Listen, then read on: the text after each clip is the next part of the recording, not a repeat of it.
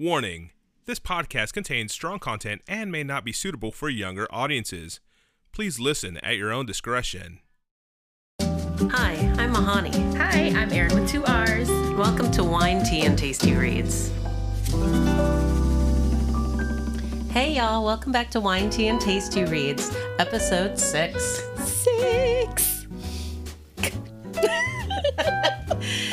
Today we're going to be reviewing What Alice Forgot, chapters 20 through the end. Putting Alice to sleep. Finally, I'm so sick of her. But first we need to talk about the wine. Oh yes, the wine. Probably my favorite part about this book is we got to explore the Australian Valley of wine because we're picking all Australian wines because Liane Moriarty is Australian. This thing takes place in Sydney. It just made sense. So today we're drinking a Cabernet Sauvignon out of the Margaret River, Western Australia area called Ringbolt. Its color is absolutely gorgeous, guys. I mean, it really doesn't get much prettier than this. Yeah, the pour was beautiful. I was like, do it again. And so she did. Initially, you get a lot of great acidy, tart, grapefruity notes. Then it kind of rounds out into a very short berry flavor. And you get this great briny aftertaste, and then it just goes away. It's so nice and dry. It's a lovely sip and very easy to drink. It's a really good cab. Good job, Australia. Well done. Cheers.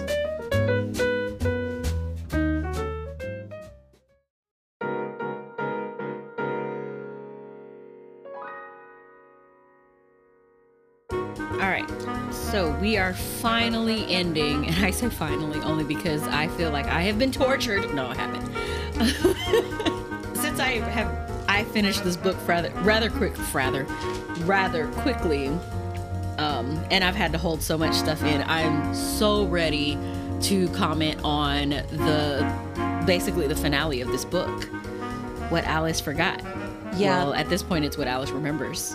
Pretty much. The last 15 chapters or so were packed with stuff. So we get to know the children a little bit better. We end up over at Franny's retirement home doing a lovely little family talent night where Olivia does this cute little rebirthing dance, which, yes, I caught the analogy, okay? Thank you, Liane. You made it very obvious. Well, the fact that it was the youngest kid doing this, and I was like, do kids make these types of jokes at that age?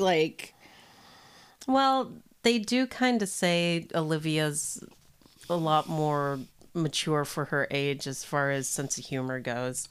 But I agree. I thought that the children that she wrote were very uncharacteristic to their age. Very unchildren-like. Yeah. The 10-year-old was really acting like a teenager. How old is the boy? The boy, 6? Yeah, he was acting more like a 10 or 11-year-old. And the little girl was acting a little bit more like a 7 or 8-year-old. I feel like the youngest would have been 10. Just like considering the jokes. And I would understand that a 5th grader who's advanced for their age would be able to do those type of jokes. I felt like it was very uncharacteristic for the kids to be acting the way that they were. I agree. The same thing when the kids were standing in the kitchen and Alice is sitting with Nick and they realize that their mom doesn't remember them. Mm-hmm. And instead of, they just really took it personal, which I think kids at the correct age that they are, they would take it personal. Because they would feel like there was something that they didn't do that would make them not memorable. But they were just kind of, I don't know, it was like an episode of Friends where, like maybe Ross and Rachel and Monica are like, Phoebe doesn't remember us. It's just the way that exchange was very old sounding. Yeah. And it was mostly Madison that I was getting a lot of, this doesn't sound like a 10-year-old. Miss Moriarty, it just doesn't. It brings me back to the whole. This book seems very poorly researched. I can't get over the whole paramedic thing. I'm sorry, I can't do it. Also, nobody would ever fall off a spin bike, but whatever. Also, yeah. Pretty much everybody I've said this to, like I say, oh yeah, this is the premise, you should join us in our digital book club. And she falls off a spin bike and everybody just kind of looks at me really like that slow head turn and the slow blink. Well, from a reformed spin instructor, yeah, it's impossible to fall off a spin bike. It's stationary. Also, you're strapped into the damn thing. You literally are. But anyway, we digress. We're digressing hard. Can I also point out the coffee guy tells her more about her life than her family? Oh, that. Can we talk about that for a second? Okay, What's wrong with her? Okay, but in their defense, I remember working at a certain coffee shop, and literally knowing a lot more about my customers than maybe their family knew. I mean, okay, guys, people out in listeners' world, if your coffee guy knows more about your life than your family does, something needs to change. Well, you know what I'm saying? I mean, like literally, like I'm thinking of like some of my favorite customers, and I'm just like, I just knew I would ask about so and so, or like, hey, are you getting your same drink? Okay, how are the kids? All right, your wife came in the other day. Yeah, are y'all not talking? Oh. Oh dear. Okay. Well, she is alive, in case you wanted to know. My husband is also a barista, so yes. I've heard all of the family stories. Mm-hmm. But seriously, guys, from a place of love, if the coffee guy knows more about your life, it's time to make a change.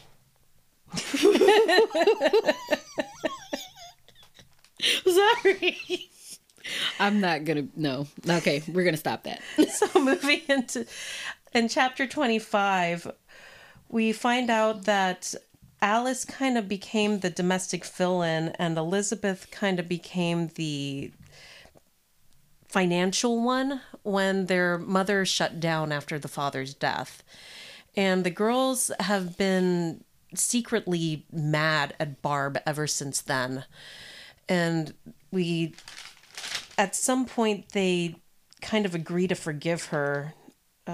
Here in chapter 29, they kind of make a truce with Barb because she's such a wonderful grandmother and she's trying so hard and she's made so many changes.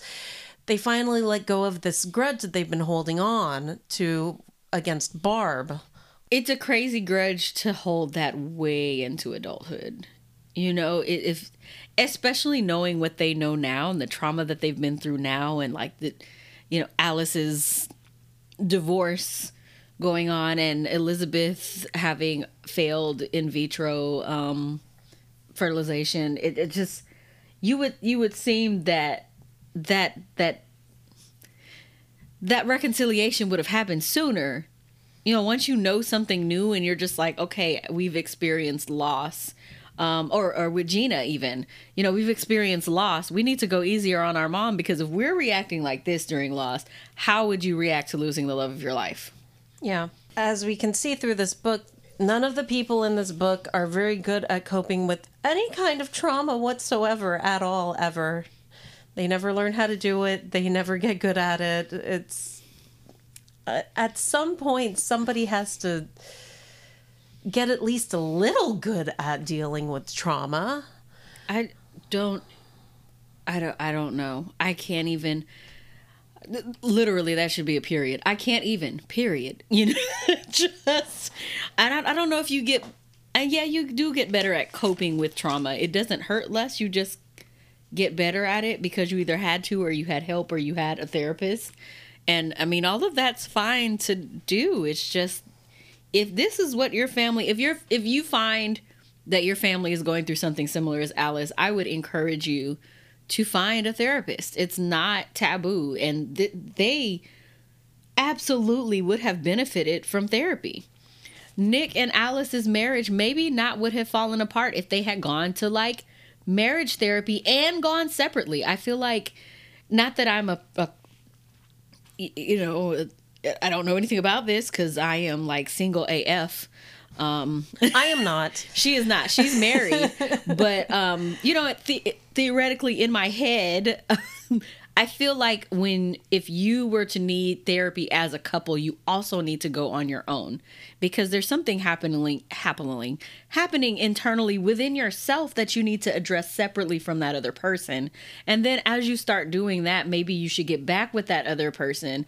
That way you can start being more open with that person and working with a therapist to cope together, because coping on your own and coping together is probably pretty different. Yeah, you're absolutely correct.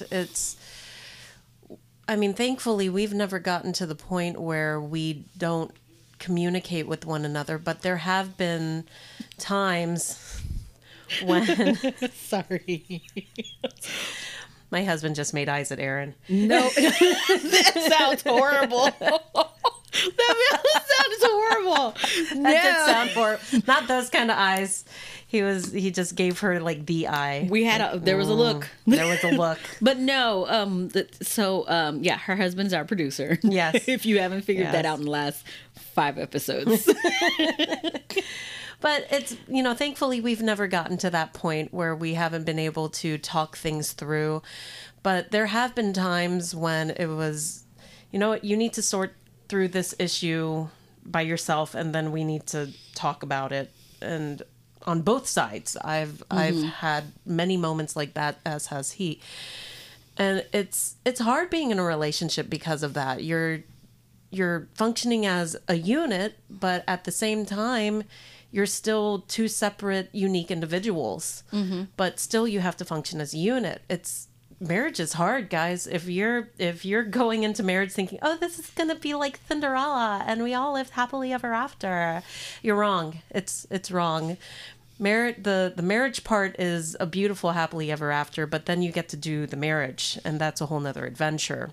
Yeah, I just... And there's poison apples and dragons and all kinds of stuff in that adventure, guys. I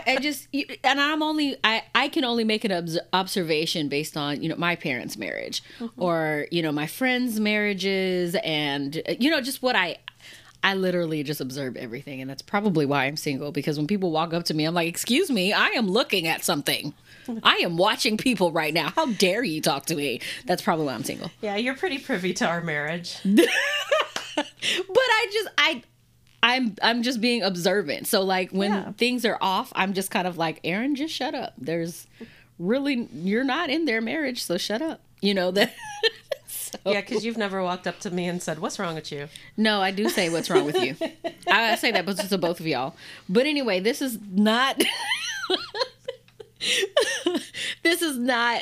what's happening with Alice. None of her friends are doing that. And I think it's just because we have a good friendship and we have other good close friends that would do that for us and say, honey, I don't know what the heck is going on in your head, but if you don't get it fixed, I will fix it for you and neither of us will like it, Well, and I think that's part of the reason why Alice and Gina got so close, because as Nick was kind of falling away due to work and business, Gina was there, and she was, at some point, she almost became more of a partner to Alice than Nick did, as far as domestic, the domestic side goes. But there was that incident with Gina's husband and the lady from the Kindergarten Network. I don't know what they're called. The PTA or the PTO or the family. She was the assistant principal. Yeah, and she had that incident with the husband, and I just feel Alice and Gina should have just been mad at Gina's husband. And really, it was Gina's place to be mad at Gina's husband. Alice should have just been the supportive friend and saying, hey, it had nothing to do with you or, you. It wasn't about you. It really was about this hoe, Yeah.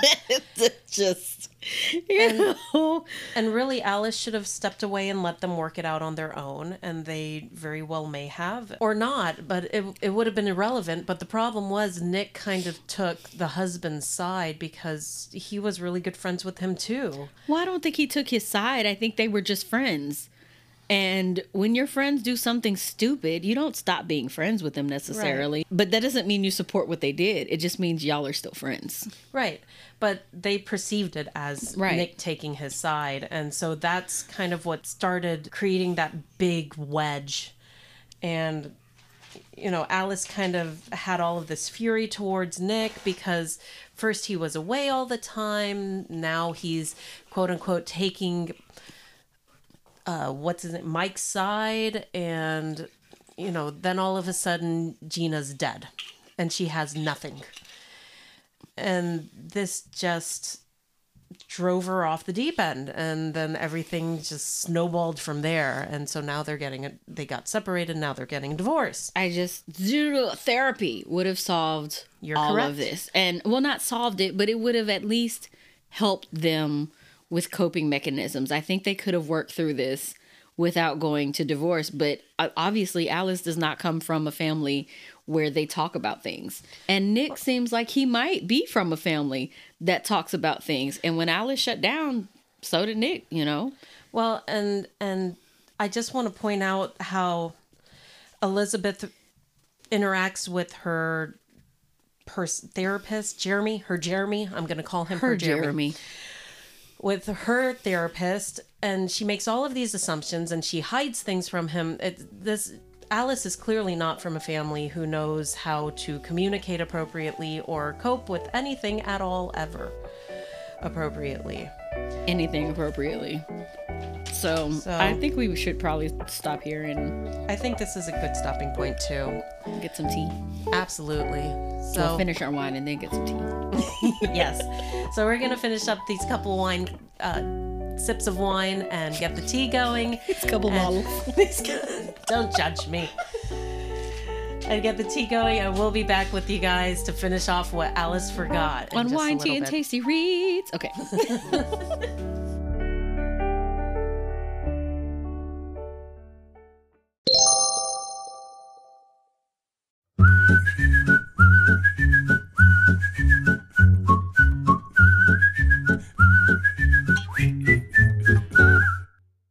Hey guys, welcome back to Wine, Tea, and Tasty Reads. Welcome back! So we're finishing up What Alice Forgot, and we're going to give you a sneak peek into our next book. Ooh. Okay, I don't know why it's spooky, but let's go ahead and talk about our tea. Today, we're revisiting one of our favorite teas. It's Sleepy Time Vanilla, because we are ready to put Alice to rest. So we have, once again, lovers of vanilla, rejoice! Okay, it's that same floral blend of chamomile, cool spearmint, lemongrass with that back end taste of vanilla. If you need to go to sleep, this is what you drink before you go to sleep. I'm just saying. It makes you go, It doesn't have, what is it, the knockout root? Which root is that? Valerian. Yeah, I could not figure that out. I was trying to... It doesn't have that in there. It's just Valerian and Hawthorn. If you want to go to sleep, get you a tea with those in it. They will knock Valerian you out. and Hawthorn is go the fuck to sleep tea. But this is not in this. This is just really calming. Chamomile calms you down. So this is just go to sleep tea. We needed to calm down because Alice made us real hot in the end of this book. Yes. So let's talk about Alice and Gina.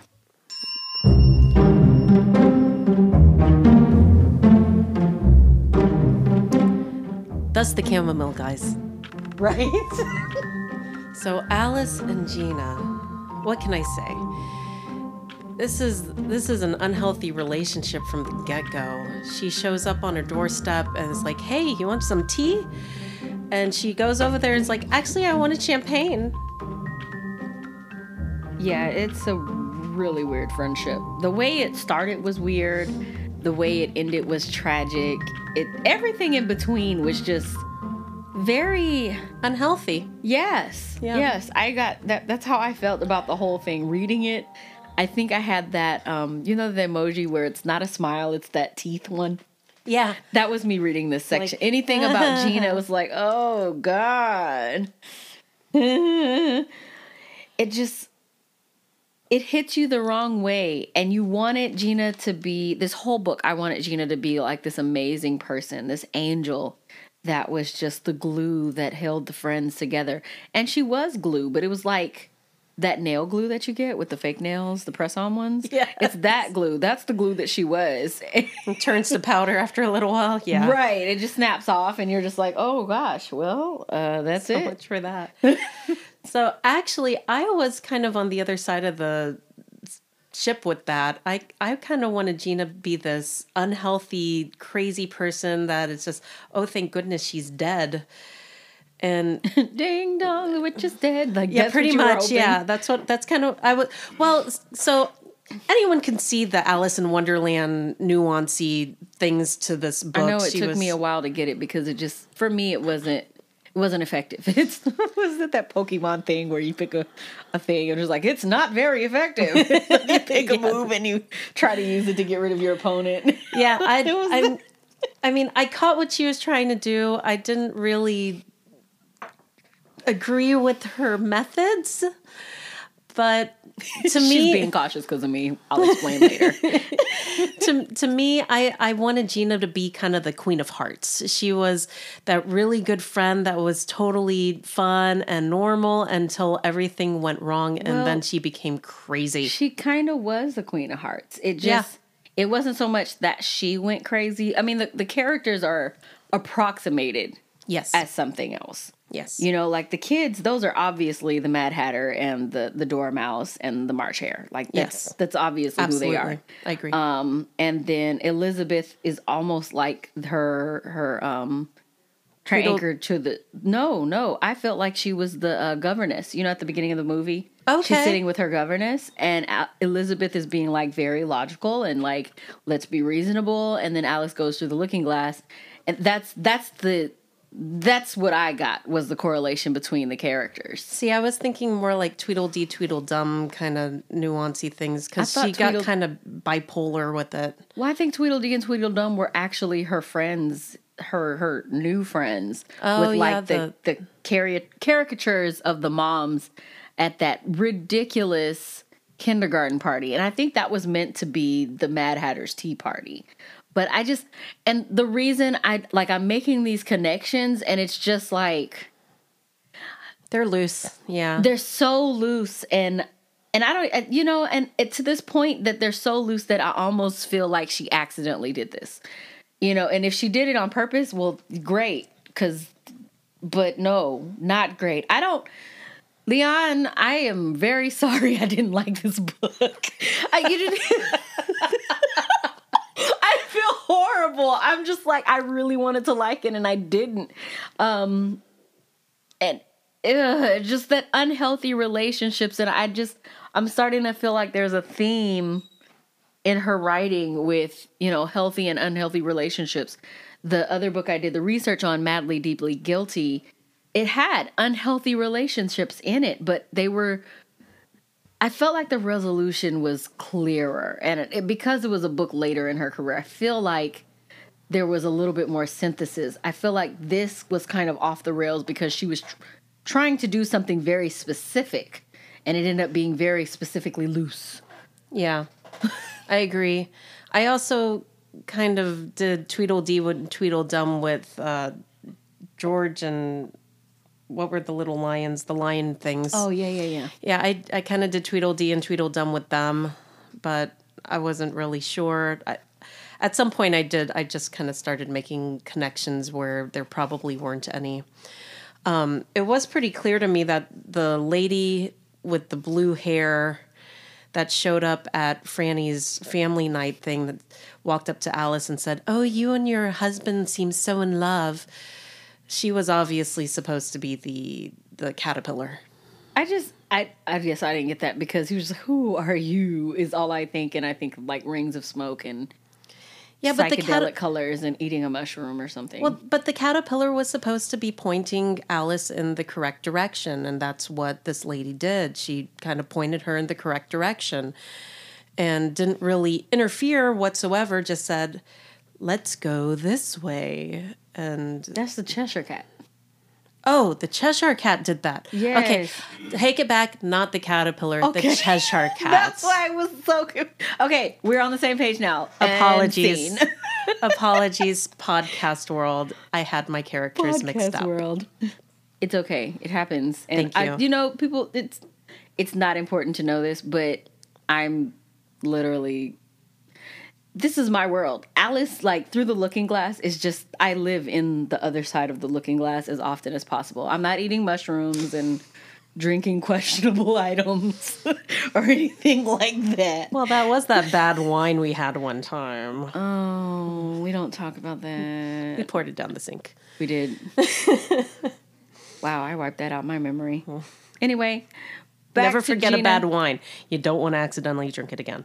I won't, because I'm going to ask our guy at Specs, but let's go back. We really kind of got off the rails on Gina. Let's go back to a little bit of Gina and her relationship with her husband and the friendship that both she and Gina had, and then her husband and Gina's husband had. Right. So we see clearly that there's a strain on the marriage, the relationship between Nick and Alice. And then when this thing between Vice Principal, whatever her name is, happens in the laundry room at this party between Mike or Gina's husband and this Vice Principal lady, when that happens, it's almost like the straw that broke the camel's back. You know, Gina starts having trouble with Mike. Alice and Gina both perceive that Nick is taking Mike's side because he just wants to stay friends with his friend, because just like any other good friend, you don't drop a friend because they made a mistake. That's messed up. Right. And so they perceive that as Nick taking Mike's side, which is completely out of line. And all of this side taking starts happening, and then suddenly Gina's getting a divorce from Mike, and she's a single person, and Alice is suddenly jealous of her. And I really do think that that's what broke Nick and Alice. I really think Alice idolized Gina so much to the point that she stopped being herself and started trying to be Gina. I agree completely. And that's why I kept saying, when every time you were like, oh, Alice and Elizabeth, they switch. And I'm like, no, it's not that. It's a completely different thing together. It just, she wanted, I don't know if she just felt guilty about Gina's tragic death, or if she felt like by becoming Gina still had some sort of life, or by being herself, she would not be able to remember Gina. Something like that. And I don't really understand, because like I've never lost a friend tragically like that. Knock on wood. Indeed. And I just don't know I don't know how I would feel about a lot of things, but I don't think I would try to become that person. Yeah, I caught that too. I actually wrote down in my notes that Alice absorbed Gina like a sponge. It was very unhealthy how she reacted, and then to sit there and do everything that she wanted to do. It was just, it's completely unhealthy relationship. It was. But I will point out that Elizabeth and Alice do kind of do this back and forth hoppy thing. So I agree with you on the Tweedledee Tweedledum thing. That's kind of where I was coming from with it, where they were the twins that kind of go back and forth with each other, because Elizabeth was this business-minded person, and then Alice was this shy person, and then all of a sudden Elizabeth was trying so hard to become this family person and almost reflect Alice life. And then Alice became this, I'm going to make it in my own world because I need to be the best at this because my husband's the best at what he's doing. So therefore I need to be the best at what I'm doing. And again, that was probably another thing that tore apart their marriage, because Nick likes saving things. He's a man's man, and he likes to save people. It's kind of normal for guys, I think, to want to at least step in and feel like a hero every once in a while. And she just was not allowing that at all. Everything that he did was wrong. Everything that he put on the children was silly. Everything that he suggested was ridiculous, or it needed to be fixed.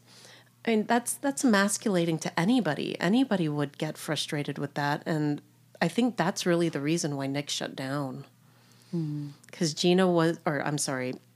Alice was trying so hard to be perceived as the best in everyone's eyes that she was shutting down the one person that she could actually lean on, and she needed to lean on. He needed her to lean on him. They have this sweet little scene later on in later chapters that Alice remembers this moment with Ben where she's just so overwhelmed with the children. She's squeezing Ben. She needs sleep so desperately. And she goes up to Nick and she says, "You need to lock me up and put me in a crazy asylum."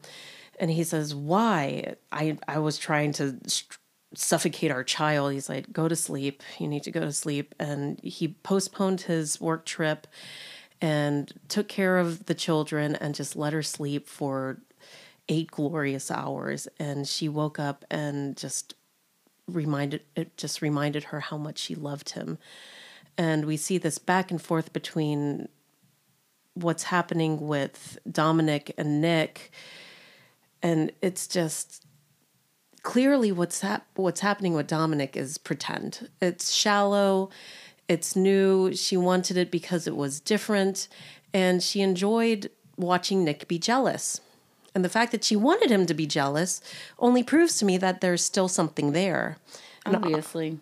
Obviously there was, because at the end of this stupid book, we get this epilogue where we have this mystery man saying, Tom came home last night. And Well, before we get to the epilogue, we have to talk about what Alice forgot, and then she remembered during the big meringue thing. Oh, yeah. Sorry, I'm getting ahead of myself again. Alice triggered her memory with the smell of this meringue pie baking. Again, Gina's obviously the Queen of Hearts, right? We all agree on this. So the meringue pie is baking. It reminds her of Gina, and all of these memories start flooding back to the point where she gets lightheaded and starts to faint. Both Dominic and Nick come to her rescue and pull her out of this crowd that she's standing in while she's getting this barrage of 10 years worth of memories. And she comes out of it and looks at Nick, and Nick just steps back and says, "I told you wouldn't want to get back together, and you owe me." He didn't say all of that. He said, "You got your memories back." Well, he just said, "You owe me $20 because they made that bet." Well, and I don't want to go so right into this because like the most of everybody read it, and we know that she get her memory back. So the memories that returned. What the problem was that I got was that I feel like the book should have been more of when she got her memories back, what are the steps that she took to end up back with Nick? I think that would have been the more interesting story. I agree completely. And we did not get that. Nope. And I think that's the biggest thing. So, hey, final thoughts about this epilogue or whatever. So I read this book as a lesson of coping with grief and what's really important in life, because if you don't cope with your grief, guys, it's going to smother every relationship you have. I mean, this woman was blaming her 10-year-old child for her best friend's death, which is madness. And they didn't even address it with the kid. The kid witnessed the death. So I guess my takeaway is, when something traumatic happens and your children are present, please make sure not only you get the help that you need and converse about it, get your child the help that they need. That should not be something, if you're blaming your child for something that was not either of your fault, y'all need therapy. And it's not, I'm not even saying that to be like derisive or condescending. I'm really saying this because you actually do, there are people trained out there to help us learn how to cope. And it's not a textbook thing. Like they look at you as a person and they say, this will probably help you if you do it. If you don't do it, then no, it's not going to help you. You're going to be like Alice, and we're going to be talking about you like this. You're going to be like Elizabeth. You're going to like both and her, of them. and her lying to her therapist. At and least she keeping was things. the only one seeking therapy. That's a fair point. She was trying, and I think eventually she started doing that. But well, you notice when she actually started doing what Jeremy said, she was, a lot more sane. It's just this book. If you like super happy endings, then. And you don't care how they got there, this is the book for you. I think if you like books like this, if this storyline, the plot sounded interesting to you, and either you felt like us, where it was just like, this was not what I was expecting, and you really wanted more, then I would recommend Madly Deeply Guilty. Her writing is different style. She was not trying to do any parallels to any books. And so if you felt like the plot was interesting, even if you didn't get what you wanted out of it, I would say read the other book. That was my takeaway. And I tell you, I yelled via text to Mahani that she was torturing me by making us drag this on. Because I'm so sick of Alice. I'm just so sick of her. And I feel like the other characters in the other book were just better. I felt more sympathy or empathy or whatever I'm supposed to feel for them. Whatever it is. But that's the book. I think we might have to do like a live kind of chat something with this, because we might need to get some people to give us some opinions and continue this later. We have so much to say. Yes. But let's go ahead and switch gears, because our next book we've already started reading, and we're actually really excited about this book. So excited, guys. There's a lot of stuff. It's nothing like Alice. It's so much. And so the name of the book that we are reading next is Children of the Blood and Bone by Tomi Adeyemi. And when I tell you this is... her storytelling is nearly unmatched. She's up there with the greats. Agreed. and the brutality of the villains is just so dark. And the heroism of the heroes is so light. It's like reading a yin yang. Right. It's just, they're so diametrically opposed. Yes. That's what that phrase is for. Yeah, absolutely. And I appreciate it even more because she made an actual character that was diametrically opposed, because the main character has stark white hair and jet black skin. And throughout the whole first few chapters of the book, you get this stark contrast of everything. It's delightful. It's just imagery, storytelling, all of it. This book has so much, and I'm so excited to see the progression of the characters. Just a brief little synopsis, or just about this. Taste. Just a taste. The first little bit that we get is that before the beginning of the first chapter, you get a map. Oh, I love maps. And then you also get this memory of one of the characters. At this point, you don't know who. And it's saying, I try not to think of her, but when I think of her, I think of rice. And all of the things that her mother, and it's like magical, and things the myths she would say at night, and incantations that spewed from her mouth like lava, the magic of death that led her astray. I think about the way, I think about the king who took her away. And it was just, this was, I don't remember where this phrase, I mean, you know, where this was or anything like that, but it just, that set the tone for the entire book. You have these 3.5 main characters, and there is just, it's very much a nobility versus the people, and the people have magic and the nobility don't anymore. And that's what you find out. It's not that nobody had magic. It was like everybody had magic, and then these people decided they were not connected anymore. And so it's this big journey, and this is book 1 of a trilogy.